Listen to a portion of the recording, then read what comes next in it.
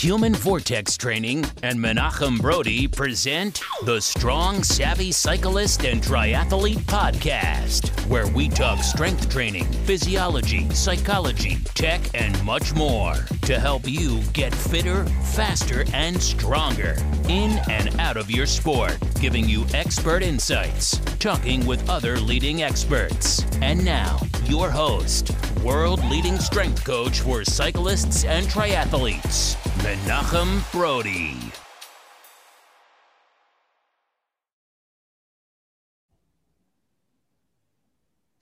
Matt, welcome to the show, man. Thanks for having me.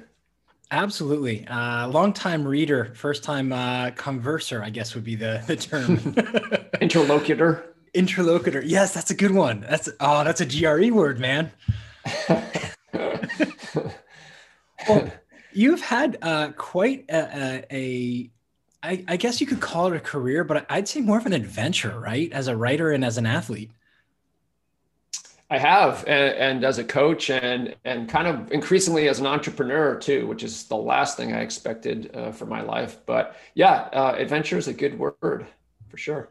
Do you mind kind of sharing with the listeners a little bit, like highlights for you? Not necessarily, well, this book and then this happened, but what have been your highlights through your athletic career from, about the time when Stranger Things is set, mid 1980s all the way until today? Yeah, boy, so many.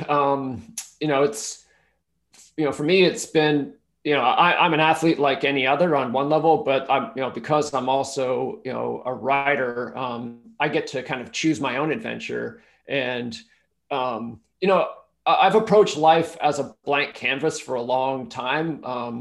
I remember, just a light bulb going off when my dad said to me that when I was still in high school, that I could go to college wherever I wanted. Like if I could get in, I could go regardless of where it was or how much it cost, like we would find a way. And I thought, oh my God, that is amazing.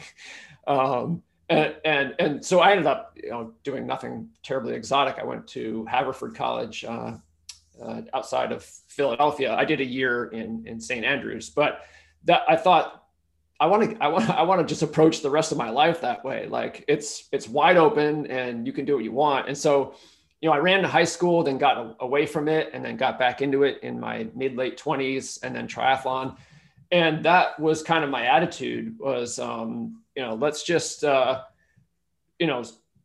whatever strikes my fancy, I'll go ahead and find a way to make it happen. So some of my adventures have included things like, running a marathon on a wilderness reserve in Kenya. So it was actually, it's a, imagine a safari without the Jeep. Like the Jeep is taken away and you're running a marathon instead, like with giraffes and rhinoceri around you and forest rangers or park rangers with high powered rifles, like crouching in the lee of a tree that you pass and you might not even notice them unless you look up. So things like that, running with a lot of, or training with a lot of household name athletes.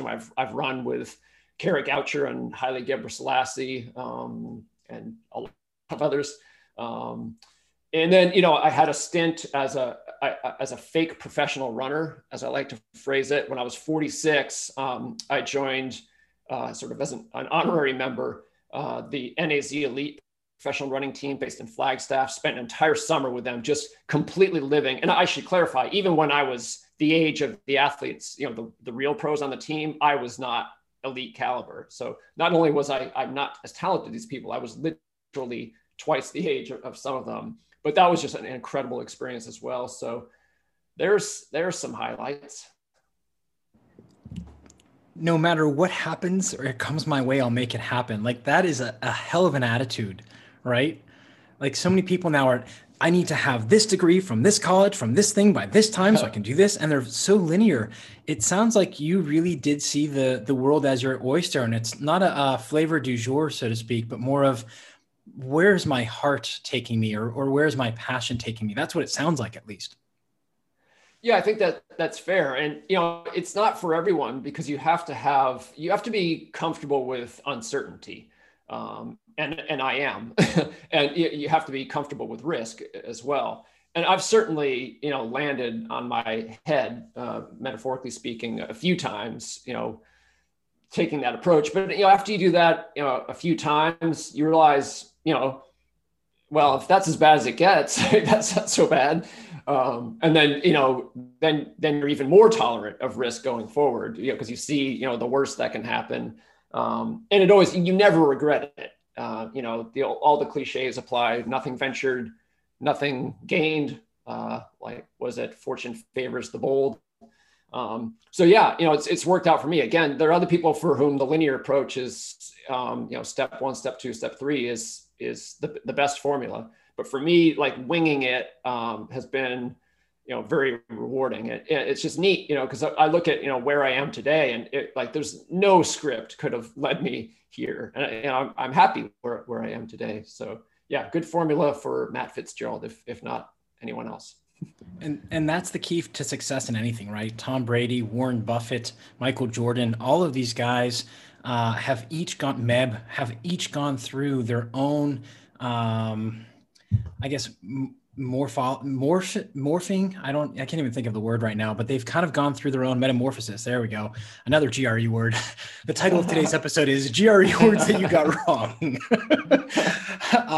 But that metamorphosis is very much their own. And I think that's one of the things that endurance athletes are looking for, is for that blueprint. So, to kind of pull it into your world, the last 10 years, the 80-20 rule. I mean, that applies to all athletes, endurance athletes, at least as far as the intensity breakdown. And each person will see results, and then it's up to them to work with their genetic modifications or environmental changes and restraints to be able to get the best they can.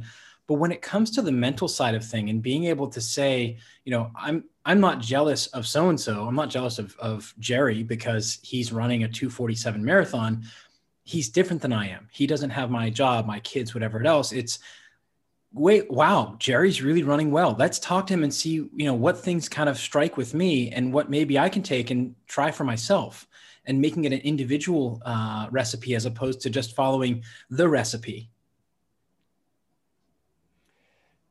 Coincidentally, I'm working on a blog post for my 80-20 endurance blog right now that's all about kind of, as I phrase it, the burden of personality. I'm 50 years old now, and when you get that far along in life, you kind of realize that you are who you are, and you've got to work with what you got. But that being said, like, what you've got to work with doesn't necessarily align perfectly with the life you want to live or the goals you want to achieve. So you have to find a way, to get them to match up as well as possible. It's actually a blog post that was inspired by a runner I coach right now who, there's this phrase that Andrew Jackson came up with in reference to himself. He said, "I was born for a storm, and a calm does not suit me." And I've known a variety of people over the years, and I've worked with a number of athletes who that "born for a storm" tag definitely applies. They're either restless spirits, or they're not, things that you really need to succeed as an endurance athlete, like discipline and consistency, that they're not really in their bag of tricks personality wise, but they might be very talented and passionate and hardworking. They have a lot of the other ingredients. So it's just okay, how do you, your personality is not made to order for success in endurance, but you deserve it as much as anyone's. How do we find a way to sort of work around your quote unquote weaknesses, and then really exploit your strengths. That doesn't make it easy, but framing it in that way, just being conscious of it can really work to the benefit of every athlete. It's okay, I am who I am, but I'm not just going to say, that's fine. And the sport has to meet me where I am. You kind of have to, meet in the middle. Well, that's the art of it, isn't it? And that's where the great coaches, I think, are made, is that realization of, I'm going to coach this individual based on my experiences with other athletes and myself, but still be open, very open, and have that respect. And it really is a mutual respect for allowing that to be an athlete-led progression. Of course, there's times where the coach needs to say, this is the way we're going to do things. We're going to try this. But being open to, after a week or 2 weeks, well, clearly it's not working. What do you think would work? And then actually listening and finding, maybe you're not making lemonade, you're making lemon drop cocktails at a happy hour, right? So that's what the athletes got. Yeah, I think we both know an athlete where, lemonade's not their thing, but lemon drop cocktails, they're there in a drop of a hat.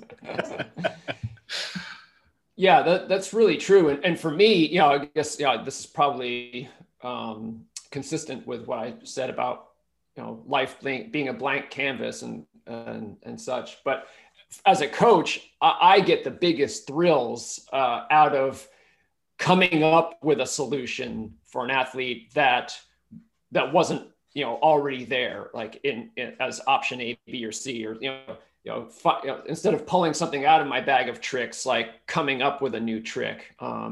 It's deeply satisfying. Again, like as a coach, that not every coach is comfortable with that. They sort of want to very quickly be able to say, okay, here's your problem. And like, here's, my stock solution to that problem. It's fine when that is the case. Obviously you can't, it would be exhausting to have to, invent the wheel every time an athlete you're working with hits a snag. But I do get it's just, I'm most inclined to give myself a pat on the back when, an athlete encounters a challenge or a difficulty, and by working together, we come up with something that works that, was not obvious. Now, is that because of the creativity that you get to pull in? Because I noticed, especially in your latest book, the Comeback Quotient, there's a lot of creative threads in there, right? And then just as you're like, wow, that's really interesting, it's like, well, here's a study, or here's a case study of how this might work out. Is that the creative part of coaching that you find that most reward? Or is it a matter of, here's an obstacle in front of us, we have no idea how to go up, around, or through it, but we're going to work together and just, essentially MacGyver something? Yeah. I guess it sounds like two ways of saying the same thing, but the first one, I guess, is the one that I latch onto most readily. I am through and through a creative person. That's what I live for.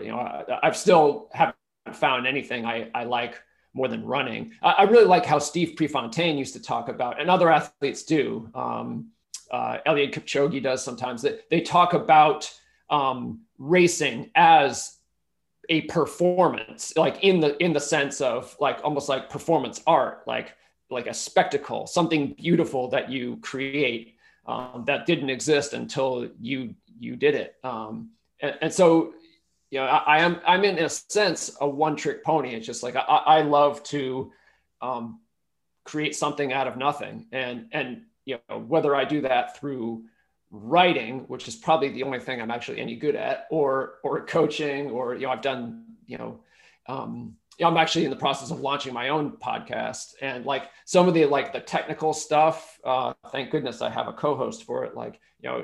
She's handling a lot of stuff that I guess is less creative in nature. So yeah, whatever it is I do, including coaching, I do it kind of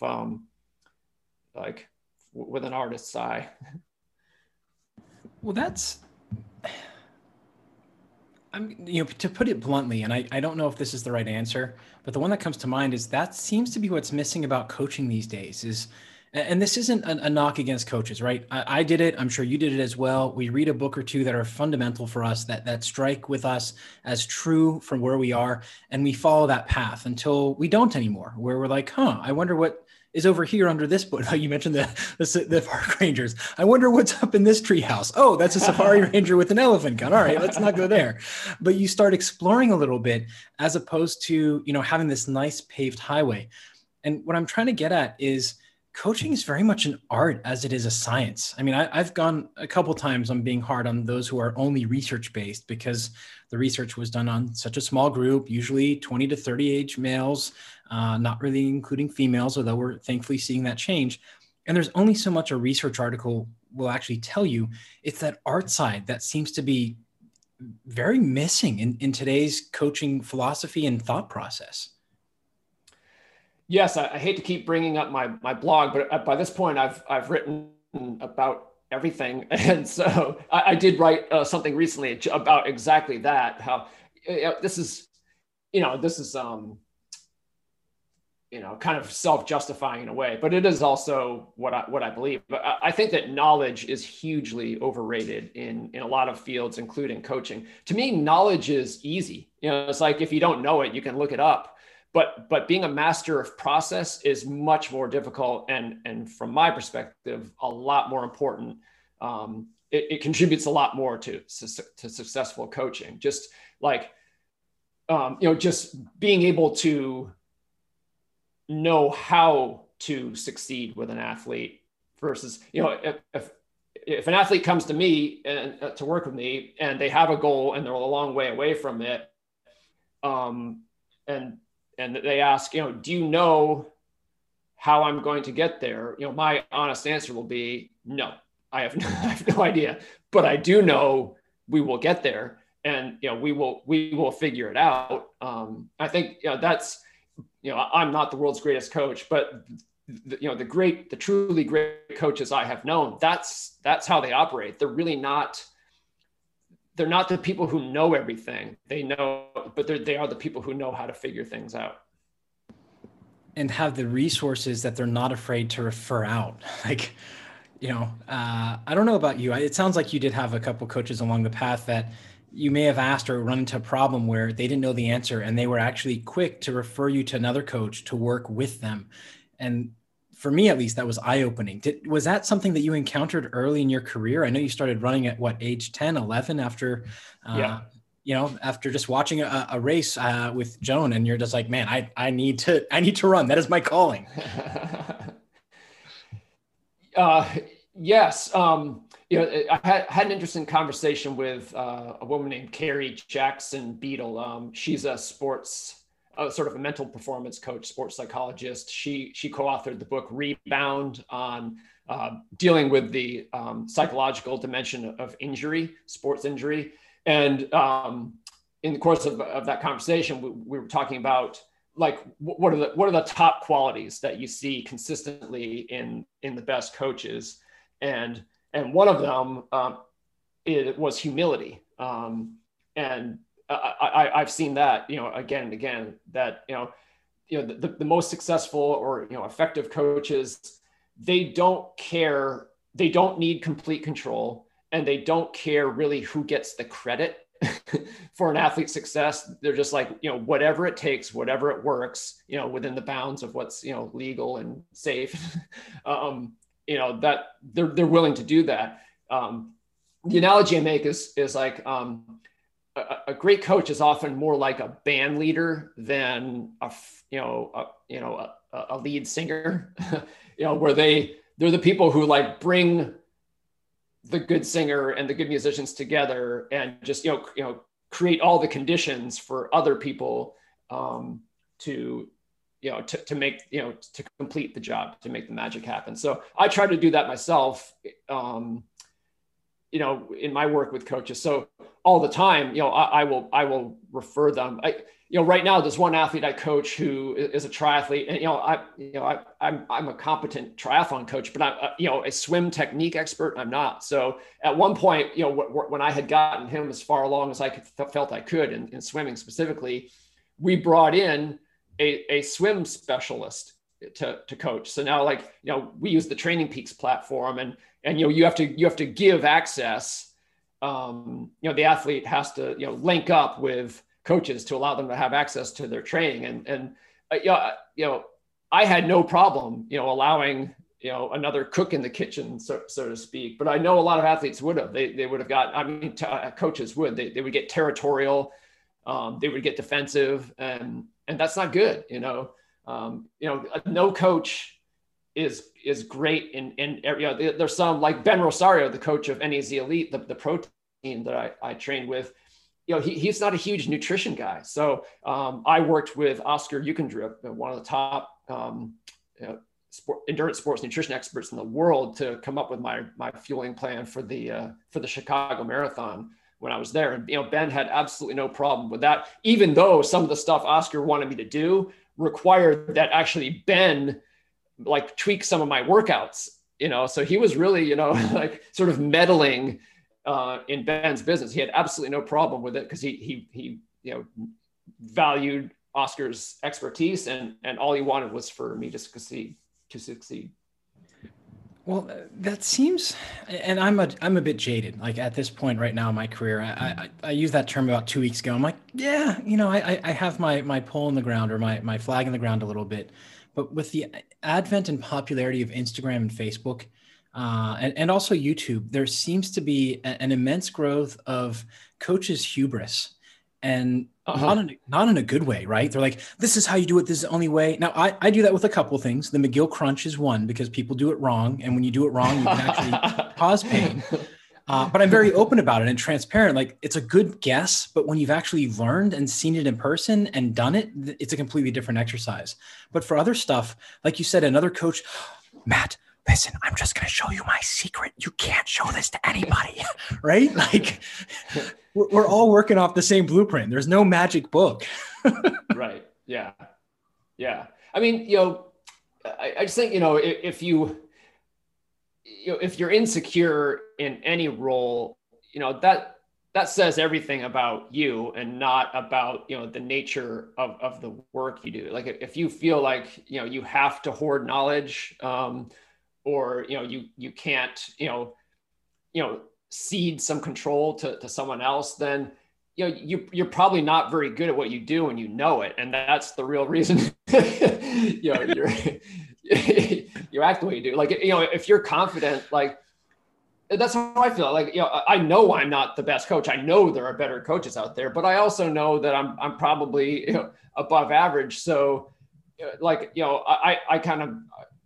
I know where I stand in the pecking order, and I'm not worried about, proving to my athletes that they need me or they can't do better. I just do the best I can and kind of hope and trust that it's good enough. And yeah. Yeah, I'm reading a book, the biography on Buffett by Lowenstein, The Making of American Capitalist, and I think I'm chapter 9 right now. And there's a quote in there from the Geico back in 1970s or 1968, 69. They did a research to see, because they started taking on more risky drivers, and they found that 83% of drivers felt that they were more careful than the average. Yeah. So it's kind of one of that. I cite that same statistic myself. I love it. Yeah, because it's so true, right? It's like you have to have just enough confidence to know, like, this is what I know. This is my castle. And this is all the stuff I don't know. But if you come to me, this is the main point that I can help you with. And then the other stuff we're going to figure out for you. And as needed, the great coaches, one, they all seem to say, like, I'm an okay coach. Like, I've helped a number of athletes, but really it's about personalizing. Whereas the coaches that you should avoid are like, oh, I'm the best coach in the world because this athlete and that athlete. It's so confusing for people out there to be able to figure out, like, who is the right coach for them at the right time. Yeah, that is so true. And that's another thing that I think, the coaches, maybe I painted with too broad a brush stroke in answering your last question, because I think there are some coaches who they are good, but they're also a little insecure at the same time. And for those who are sort of, who fit that description, something that I think that would be helpful for them to recognize is just that even the greatest coach is not a great coach for every athlete. So, if there's an athlete who you just struggle to help them succeed, that isn't necessarily a reflection on you as a coach. They just might be a better fit for someone else out there. And, recognizing that, just as a standing possibility, I think can help you just feel like less of a failure if you can't succeed with every athlete. Now, if you're not succeeding with any athletes, yeah, I was just gonna say, there's a cutoff there. Right. But I just have the worst luck with clients. Oh, that reminds me. Alan Lim was on a couple weeks ago, and he threw out. Let's see. Actually, maybe you'll get this one. What's the difference between grit and stubbornness? I'm no good with these. Just tell me. Oh, I was awful. I took like 5 or 6 guesses and I was like, I have no idea. He's like, success. You're gritty if you succeed. If you don't, Right. you're stubborn. And that's a lot of coaches, right? And we'll kind of do a hard turn here towards the book, just your most recent book, I should say, like the book. Like, let's choose one of many that Matt's written. Right. But the best coaches seem to also have that character. And this is what struck me as I started working my way through the Comeback Quotient, is that chapter 1 is the ultra realists. And that, to me, the first thing that came to mind reading the chapter title, or more correctly, listening to it on the audiobook as I was driving, was he's going to talk about coaches, the best coaches. And then I was like, wait, no, the book's about the athletes. But that's a shared trait for the highly successful coaches and athletes, in that they're ultra realists. They recognize what they know, they accept what they don't know, and they're willing to find the right piece at the right time to be able to move beyond that. Is that kind of what you found as well through your experience as a coach and through writing that book? Yes. I mean, quite honestly, I could have written a book with the same message that wasn't about sports at all. And in fact, one of my hopes in writing the book was that it would transcend sport. So yes, it is athlete focused. But I think, it's human psychology, right? So, I mean, everything that applies within a specific domain is going to apply generally, not on every level, not on every detail, but for sure, I think the most successful coaches are ultra realists, every bit as much as the most successful athletes are. And I wanted to make this connection. I'm glad you pointed this out, is that it transverses sport, and sport is really, after the year of 2020, all 838 days of it, we've come to realize, I think, as a society, that sport is far more than a spectacle for us. It's a way for us to be inspired, to motivate, because the other trend that I've seen as far as those who are ultra realists are those who, and of course that we can argue about numbers and genetics and all this other stuff, but at the core of it, those who come back from a severe illness such as cancer or a serious injury. I think, I can't remember, but I think in the preface or in the intro, you mentioned somebody who is paraplegic, I believe. But yes, these stories, it's harder for us as humans to connect to that, because part of it touches on this mortality, right? Well, they came back from this great illness and like, wow, that's really inspiring. And then it scares the crap out of you. So you're like, yeah, I don't want to talk about it. Whereas sport, you're like, oh yeah, LeBron, lost the game, so it's okay. He'll come back. It's so difficult for us as human beings to accept that psychology in one area, even though it traverses. Is that something that you found as you've gone through writing the book, of like, wow, there's so many parallels in the rest of our life, but maybe it touches our mortality, and people just avoid that because it's scary? Yeah, that's why each chapter in the book, sort of advances the argument, but is illustrated by a real world example of some, ultra realist athlete who exemplifies whatever it is I'm talking about in that chapter. And I made a point of choosing some examples of athletes who faced setbacks or adversity that transcended sport. So there's a chapter where I talk a lot about Rob Krar, the champion ultra runner who suffers from major depression. Well, major depression, he that's much bigger. It wasn't something that occurred. It wasn't a running injury. You know what I mean? Like it was just a human stroke of bad luck that affected his running and everything else. And then, there's the example of Jamie Whitmore in the book, the world champion Xterra triathlete from back in the day, who just had a terrible, terrible cancer ordeal. That again, it was just, it didn't, well, I mean, she first noticed it on the race course, how it was affecting her, but it was just way, way bigger than that. So it's sort of a both and what I want, by like adducing those extreme cases, I wanted to underscore for people that, it's all the same, recipe, whether it is an actual, like, garden variety overuse injury, or, a pandemic that cancels the race you had your heart set on, or something that, a major, debilitating chronic illness, or, some other tragedy affecting your life. Like, the playbook that you need to make the best of any of those situations, right, across the entire spectrum. It's one playbook. Again, the specific tools you might pull out for one challenge versus another might be different. But for me, it was ironic, that right around the time the book came out, I got COVID and got really sick, and then sort of thought I recovered, but then I descended into the pit of long COVID. And right now I can't run, I can't train. I'm a former athlete, and like there's I'm coming up on 10 months in. No, I'm over 10 months in, coming up on 10 months into this long haul thing. And, this, what I'm going through, it has ended my career as an athlete, at least, for now, but it's also way bigger than that as well. So I'm in a situation where I am very much,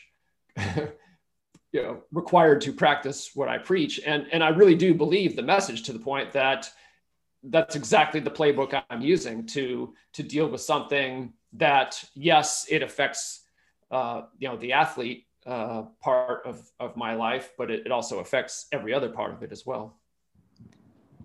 And yet that line tends to be blurred. I mean, a lot of people, when COVID first started, like, oh, it's just the people who are already sick, who have pre-existing conditions. And the truth be told is that it's kind of a little bit of Russian roulette as far as who gets a prolonged case and who gets just the sniffles.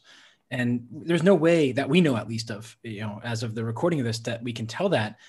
And yet it's treated in some circles very seriously and others with nonchalance. And it really depends on that personal connection. And it seems like with sport, either you get it or you don't. Whereas in life, like you've got these folks that follow sport, some type of sport, doesn't matter what it is, or they do things for sport and they get it. Whereas there's others that they can't really relate to it. It seems like they're missing that linchpin to keep things moving. How do we as athletes, or how do we as coaches rather, connect with those that, maybe are just coming into sport, who have never done it before? Maybe they've had COVID. I know a good friend whose significant other has long COVID as well. I mean, she's, I think a year and a half now, and still like just now starting to get back to daily activities the last couple of months. And it's hard, but using these athletic endeavor euphemisms tend to miss home. They just don't get it. Whereas in the book, there is that language where you're describing a situation and a story such that anybody can latch onto it. Is this something that as coaches, we should start to put this out there with people that we know in our regular life who may be going through adversity? Or is it, it's so much written for the athletes, like let's start there and let it kind of filter out naturally? Yeah, it's a very interesting question. I think it's important to just be right up front and admit that, this type of change is very hard. In the book, I talk about how in that first chapter about the ultra realists, I explain how, being able to see reality clearly and accept it, just fully as it is, and commit to making the best of it, and perfect though it may be, like, this is deeply ancient wisdom, and it goes all the way back to the Buddha and probably, before. And I even, I'm kind of a science geek. So I talk about how, neuroscientists are recognizing that our brain, consciousness is really set up to do just that, to sort of reward the ability to align, the contents of your skull with external reality. And then I pose the obvious question after, tossing all this science and philosophy at people, like, well, why isn't everyone an ultra realist? and and then so I go on to answer it, just like it's not that easy, just because survival of the fittest is how things work doesn't mean everyone survives, right? So a lot of things that just a lot of forms of success are like, they might be obvious, but that doesn't make it easy or attainable to everyone. So there's a lot of instincts in us, and just limitations, by both general human limitations and also individual limitations that make it really hard to get from where you are to being one of these ultra realists. And I think it's just best to if all I cared about was selling a lot of books, I would just bullshit people and say it's easy, like here's how you do it and you'll be there next week. But that's simply not true. And I encounter a lot of people that I feel like, man, you're never going to get it. but you still have to try. And then, there are those cases of, people who you think are never going to get it, who do.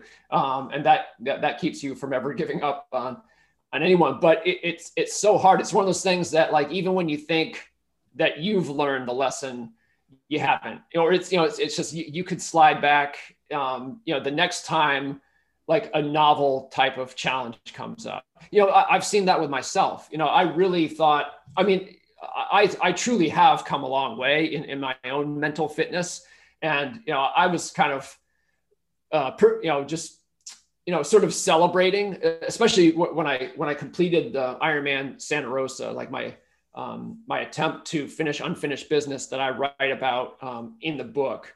I felt like, wow, I have really come a long way. And then I get hit by this long COVID thing. And I found that I was kind of unprepared for it, mentally at certain levels. That I was certainly better prepared than I would have been, 15 years before.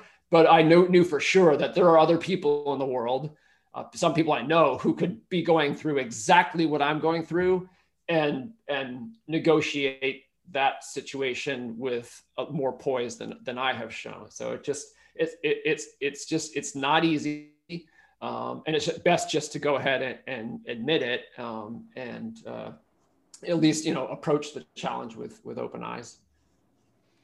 Okay, fasten your seatbelts. You're listening to the Strong, Savvy Cyclist and Triathlete podcast with Coach Menachem Brodie. Don't forget to subscribe.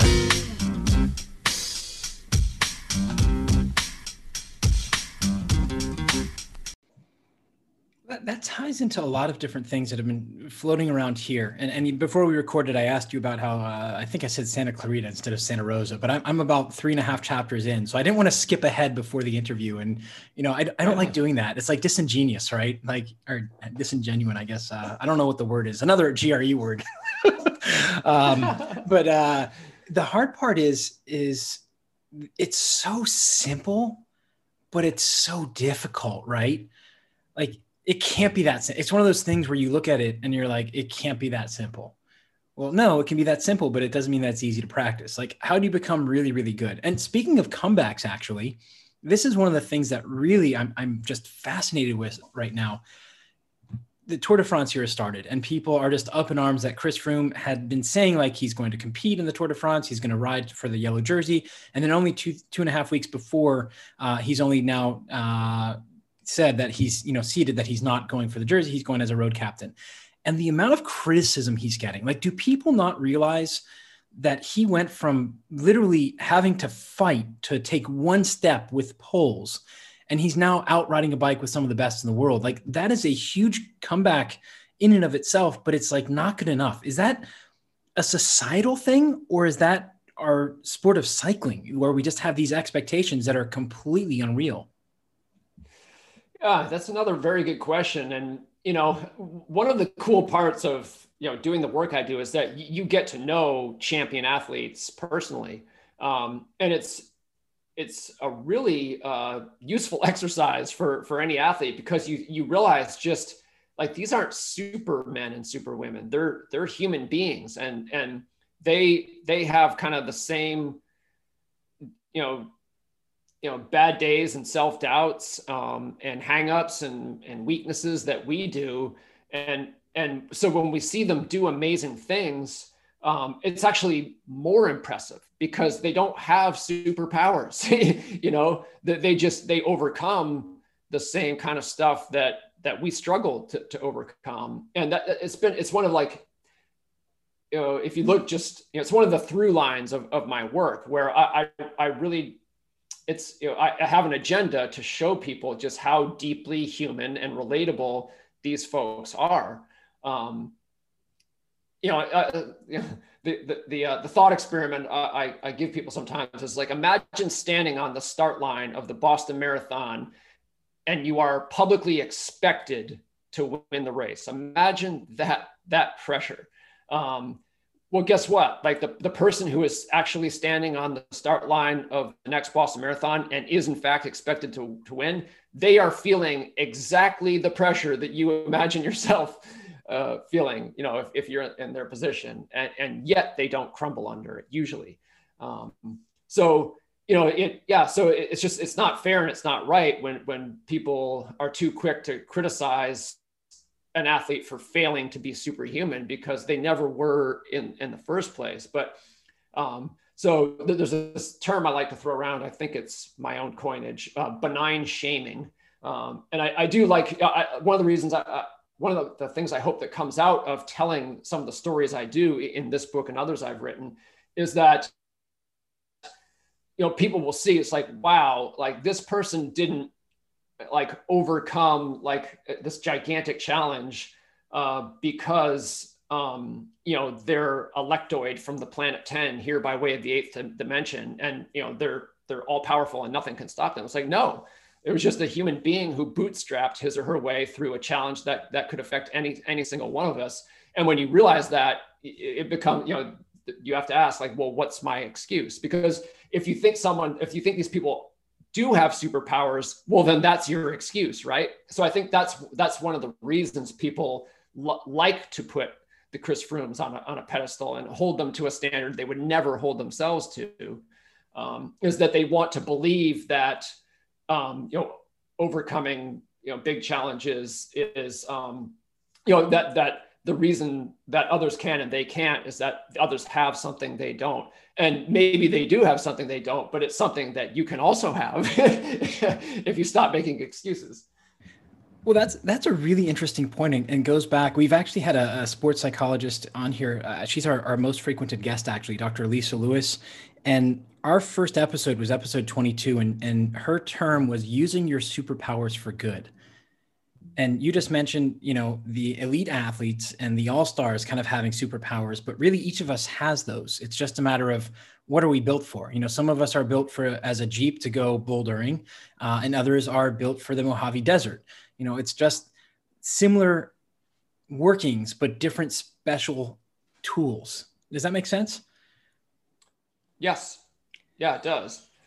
I mean, that we're coming full circle now, because that sort of, like, gets back to the burden of personality and using what you've got. And, a theme that came up in a conversation I had recently with yet another, I guess both of us talked to a lot of sports psychologists, was, self-knowledge. And I think that theme has actually come up a couple times, at least in our conversation. Just, it's always to your benefit to see yourself or things about you with clarity, even if they're painful truths that you're forced to see.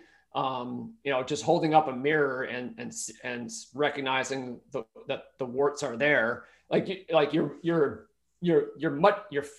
You're empowered to actually do something about your limitations or your hangups or whatever. If you see them and recognize them. Like, if you either just don't see them or you choose to pretend they're not there, then you're stuck. But on the flip side, yeah, each one of us also has, superpowers or, just strengths, skills, whatever, things that we're just good at, useful abilities that we can draw up upon to make the best of particular situations. So, you could have, in my book, I emphasize sort of the universals, like, here are the things that all of the ultra realists do on a broad level, to come back from from adversity. But yes, there are also, particulars. I give the example in the book of Jeffrey Kamworor, the Kenyan runner who fell on the start line of the World Half Marathon Championships a few years back, and got trampled by the runners behind him, and then came back and won the race. And he was actually, there's GoPro footage of it, because someone who was attempting to break the world record for the fastest half marathon run in a Superman costume, who happened to be right behind Jeffrey when he fell. And it's amazing, like, what he did to, he was up against the greatest half marathoners in the world. And he starts the race by, like, boom, the gun goes off. He falls flat on his face, gets trampled, loses a bunch of time, runs 4-minute mile pace for a kilometer to catch the leaders, and then goes on to win. But I think I make the point in telling that story that, not only did he do things that anyone would have to do to make the best of a race that starts that disastrously, like not panic, like not give up, like those are things anyone would have to do. But he also did it his way. He's a certain kind of runner. So for him, it actually worked best to try to make up all the time right away, and then sort of like hang in the back, gather himself, and then surge for the win. Like, that's how he did it. But another runner might have, if they recognize, like, that's not my skill set, and so they might have the same mental wherewithal to not panic and to not give up, etc. But they would actually have to go ahead and execute in a different way based on what they know about themselves as a runner. I hope that's a good example, but yeah, so there are certain things, they're universals, the things like, well, you're just not going to come back if you don't do X, Y, and Z. But yes, you also have to know yourself, know your strengths and weaknesses, and be able to come up with a specific strategy that works for you, and might not actually be the best strategy for another athlete.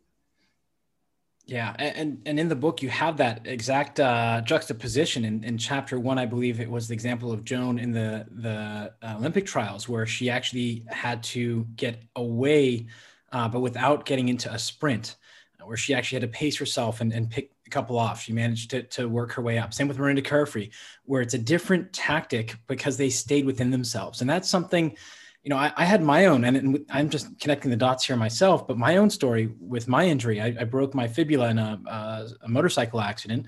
Stupid. It was just really dumb, low speed. But anyhow, I was sitting there on the curb of the road, and this bird was chirping in the tree above me, and I knew it was broken. Like, one of the guys there was like, "It's not broken." I'm like, "Dude, I worked on an ambulance. It's broken." And the bird was sitting there chirping, and that was my that flow, as Susanto Mihaly calls it, where I just got into the flow, and I'm just watching this bird, and people are talking around me, and I'm not present. And it's just like, I took the bird as saying, what you going to do? What you going to do? What's the decision you're going to make? How are you going to treat this? How are you going to treat this? Literally, that's the tone that he was doing. And I was like, F this. This is going to be the best thing ever that happened to me. And that is what it wound up being. It was accepting the reality of, great, the ankle's broken. Now what am I going to do? And in that decision, in that moment, I had made decisions about the next 3 months. I'm going to stay home. I'm not going to work. I'm going to sacrifice income now to help more people. And I'm going to pull on my resources so that I'm able to do this, and embrace the fact that I'm going to be stuck at home in a 3rd floor walk up for the next 3 months once I get up there. And then day by day, I just have to figure it out. And none of that, what's interesting is none of those decisions in that instant broke away from who I knew I was at my core. None of them was like, oh, we're going to do this and you're going to do that and this and that. And there's all this time.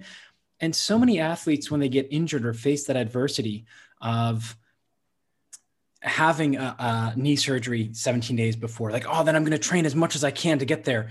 There's not that faith, that deep security in knowing that if you stay true to who you are and where you are at that time, you can accomplish great things. Instead, it's this pressure. And usually it's from nobody but yourself of, I have to do X, Y, and Z because that's what's expected. Back to where, the intro, my straight line of this degree, this, that.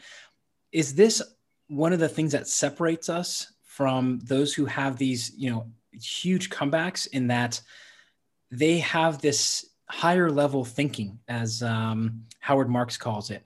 They have this higher level thinking where they're like, let's just look at where reality is and call things as they are, as opposed to what we'd like them to be. Is that the main underlying theme there, or there's more layers to that? Well, that is definitely true. What it really boils down to is being smart, which sounds kind of dumb, actually, like duh. But it's one of those things that is not that easy. It's not easy to be smart when it's you. It's a lot easier to be smart when you're telling someone else what they should do. But that's something I see time and again. Is that athletes, the Joan Benoit Samuelsons of the world, they just exercise good judgment. So in the book, I talk about the sort of the 3 steps of fully embracing reality, which is what ultra realists do.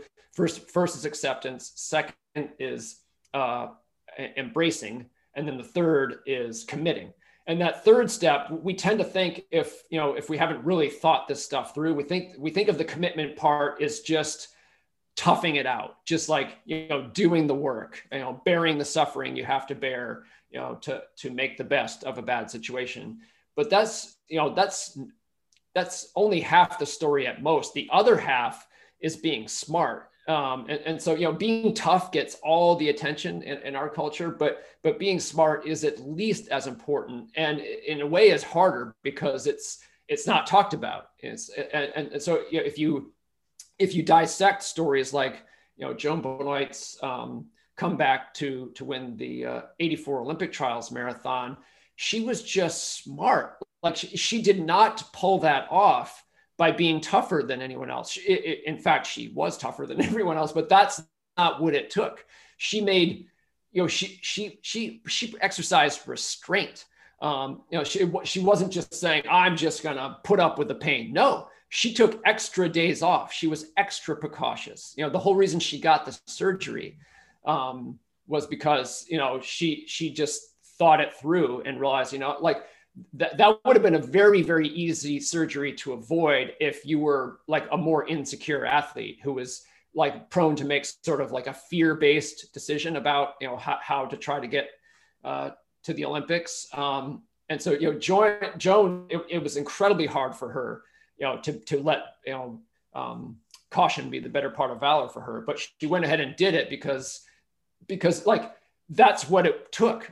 That's what you really see is like, for the ultra realists, it's not like they don't have one tool that they use for every job. They're able to sort of step back, as you did with your fibula, and just assess. And it's like, what is it going to take to make the best of the situation? And then that's what I'm going to do, regardless. Like, I'm not just going to reach for my favorite tool and use it because it's the only tool I have for everything. So yeah, being smart, that comes up again and again and again, or, just exercising good judgment. Well, that also, this ties in. I've been looking the last couple of years, actually, since I broke my fibula, as an entrepreneur, trying to figure out like, okay, I can grow the business. I can get the return on invested capital, return on equity, but I also need to learn how to invest my money because I don't have a 401k and, anything like that. So you've got to be smart about it. And a couple of people that I followed, Charlie Munger and Warren Buffett. A lot of people know Warren Buffett, especially nowadays.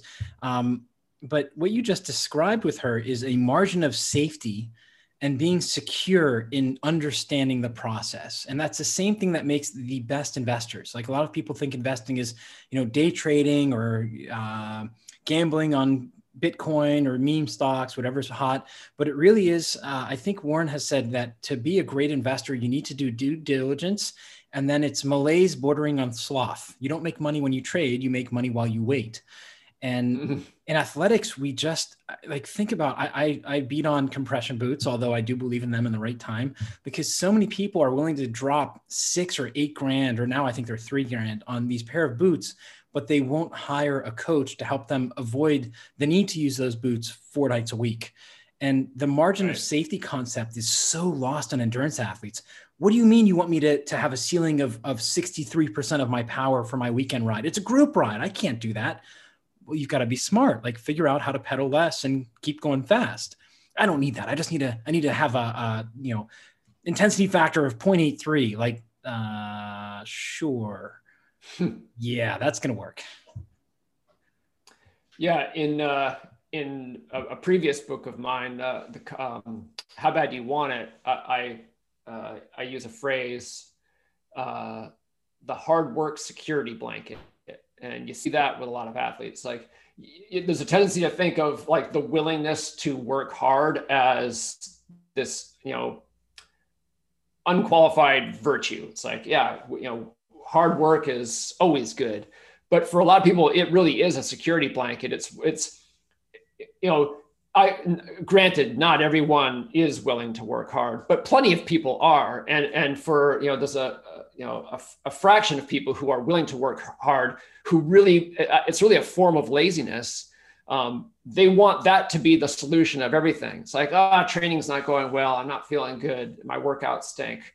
I know I need to work harder, or, I suffered a setback. I'm behind in my training. I know I need to work harder. But that's really, sometimes, it's obvious you need to be able to work hard, but it is not in fact the best solution to every challenge you might face as an endurance athlete. And yeah, a lot of athletes, they just don't want to do other kinds of work. They're willing to do hard training work, but they're not willing to invest mental energy into, finding, other solutions to problems that might not be just as self-evident as working hard. So yeah, that's a conversation I have to have in one way or another with a lot of athletes. I appreciate that you're hardworking and that you're willing to get out there and grind, but like that is not, it's not always the answer. And that seems to be where your books have gone, your writings have gone the last couple of years. I've perused your blog. I have to admit, I go in cycles, about 3 months where I'll get really in and I'll dig back into somebody. And then I kind of circle around and go through. So I haven't actually perused your blog in depth here, but it sounds, or recently I should say, it sounds like you've done quite a bit of writing on the mental side. And this is coming from after nutrition, after the training plans, after some strength stuff. How is it kind of just how you've grown as a coach, or is it more of as you've gone through the strength and the nutrition and the training plans, you just kept coming back to, the biggest obstacle we have are the 6 inches between our ears? I think it's mostly just a function of the fact that I've been doing this forever, like I'm super experienced. So I always just write about what is top of mind for me. And so I'm really at this point, I'm not the guy you want to hire to write, like a primer on, I don't know, like some fundamental topic of the sport. Like I've just been there and done that so many times that that's not where my curiosity is at this point. So, I think that, if you continue your journey as an endurance athlete and or coach, you're going to keep experiencing new things and encountering novel challenges. Just being curious about things that just never crossed your mind 5, 10, 15, 20 years before. And that's sort of where I am now. Like there's still I'm still learning and changing, but I'm just so far along in the journey that the stuff that is, I'm just not going to sit around really and think much about at this point about kind of, the basics of eating smart for endurance. Cause I'm like, well, there's there's nothing left there. So yeah, just, the mental, the psychological dimension of the sport is just it's a bottomless well.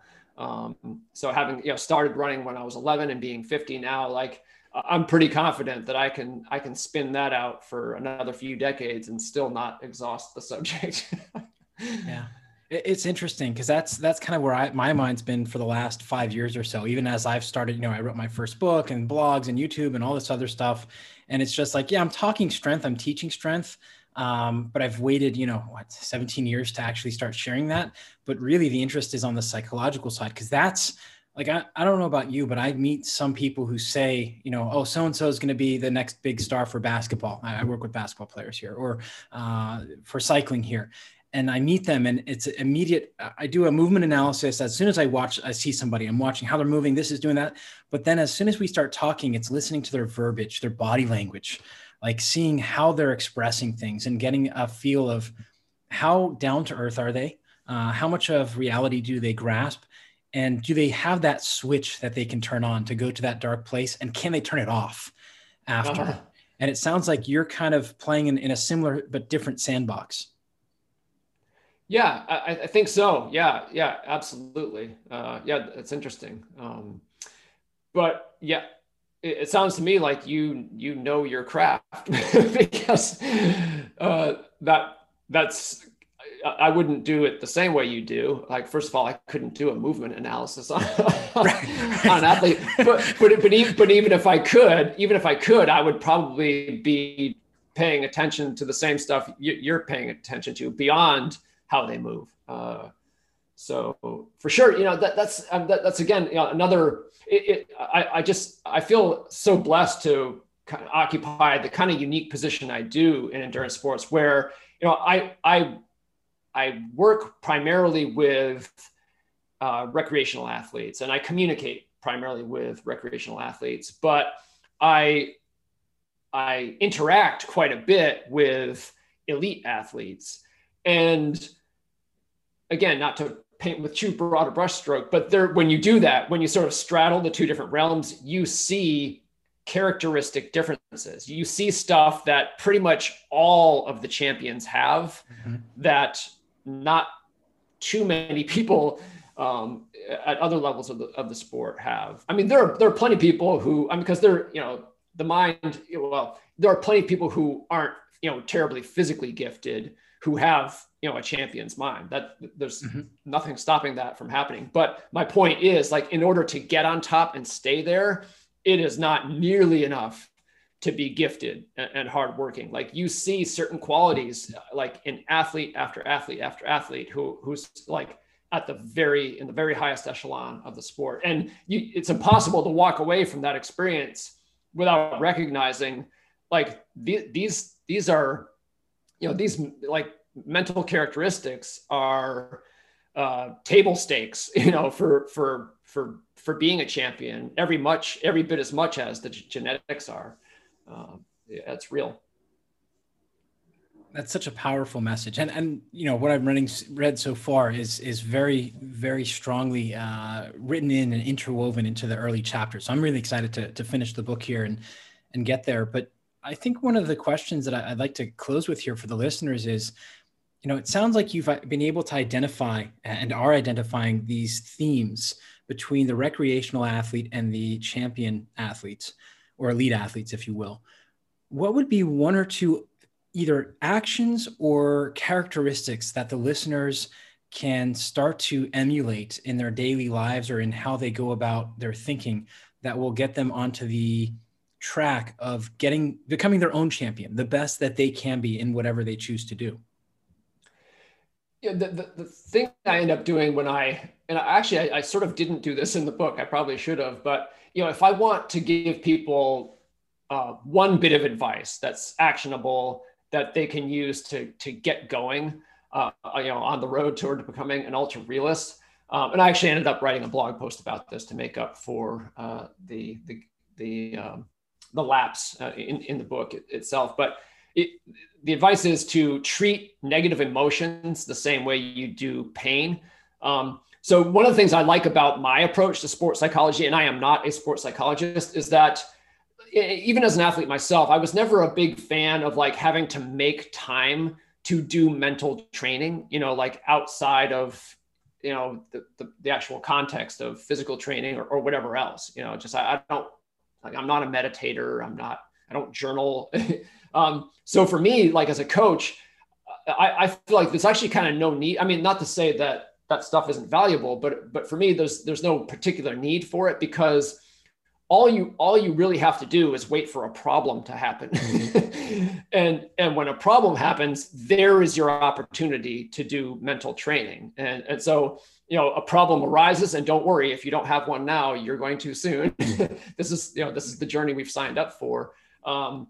Like when you have that problem, like the way you approach solving it should be intentional and informed by, your understanding of what it means to be mentally fit and how you become mentally fitter. So every time a problem comes up, not only are you trying to solve that specific problem, but you're using it as an opportunity to, practice, your mental game and elevate it. So when the next problem comes along, you deal with it more successfully, even if it's, completely different in nature. So the way that a problem has arisen as an athlete, sometimes it's abundantly obvious, but anytime you experience a negative emotion like anxiety, frustration, disappointment, like that is your signal that there is a problem. And so what I encourage athletes to do is just try to catch those moments as quickly as possible. So instead of simply feeling anxious or frustrated, recognize that you're feeling that and understand, just as you do with pain, that it is signaling a problem. And there's nothing wrong with problems. You want them as an athlete, but when they arise, just if you just see it in those terms, that is your opportunity to go to work and sort of like, okay, how would an ultra realist manage the situation? And you're not going to do it as well as an ultra realist would on day one. That's fine. It's a process. But that's the way I would recommend, just sort of getting started on that road. Absolutely love it, man. There's so many parallels to that, but we won't go into it. The listeners should pick up the Comeback Quotient. Can you tell them where they can connect with you, where they can find you, and where they can find the Comeback Quotient and your other writings? Yes. So my personal website is mattfitzgerald.org. My business is 80/20 Endurance, 80/20endurance.com. That's where my blog that I've mentioned a million times lives. On my personal website, mattfitzgerald.org, there's a books page where you can find and purchase, learn more about the Comeback Quotient and the zillion other books that I've written. Well, Matt, I absolutely love having you. This was a fantastic conversation. We went down a couple rabbit holes and got to have a couple laughs as well, some old GRE words. Thank you so much for everything you've shared over the years. I mean, the fact that you've just kind of gone through and wherever you've gone or where things have carried you your way, you made it happen. You not only did that, you also brought us along for the ride and shared your experiences and teachings and what you learned.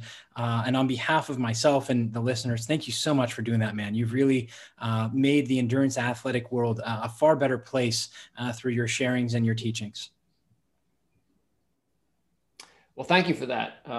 That's a kind thing to say, and I really enjoyed the opportunity to chat with you. I might have to the soon to launch 80/20 Endurance podcast. I might have to return the favor and fire the questions at you to answer in that forum. Yeah, I'd love to, man. I like getting peppered. This was a great conversation. I didn't feel like it was questions. It was just talking and just learning. Yeah.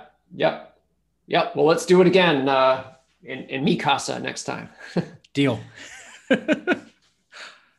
Let's go. That's it for this episode of the Strong, Savvy Cyclist and Triathlete Podcast with world-leading strength coach for cyclists and triathletes, Menachem Brodie. Don't miss an episode. Hit that subscribe button and give us a review. For more exclusive content, visit humanvortextraining.com or get the latest expert videos from Coach Brodie on the HVT YouTube channel at HV Training. Until next time, remember to train smarter, not harder, because it is all about you.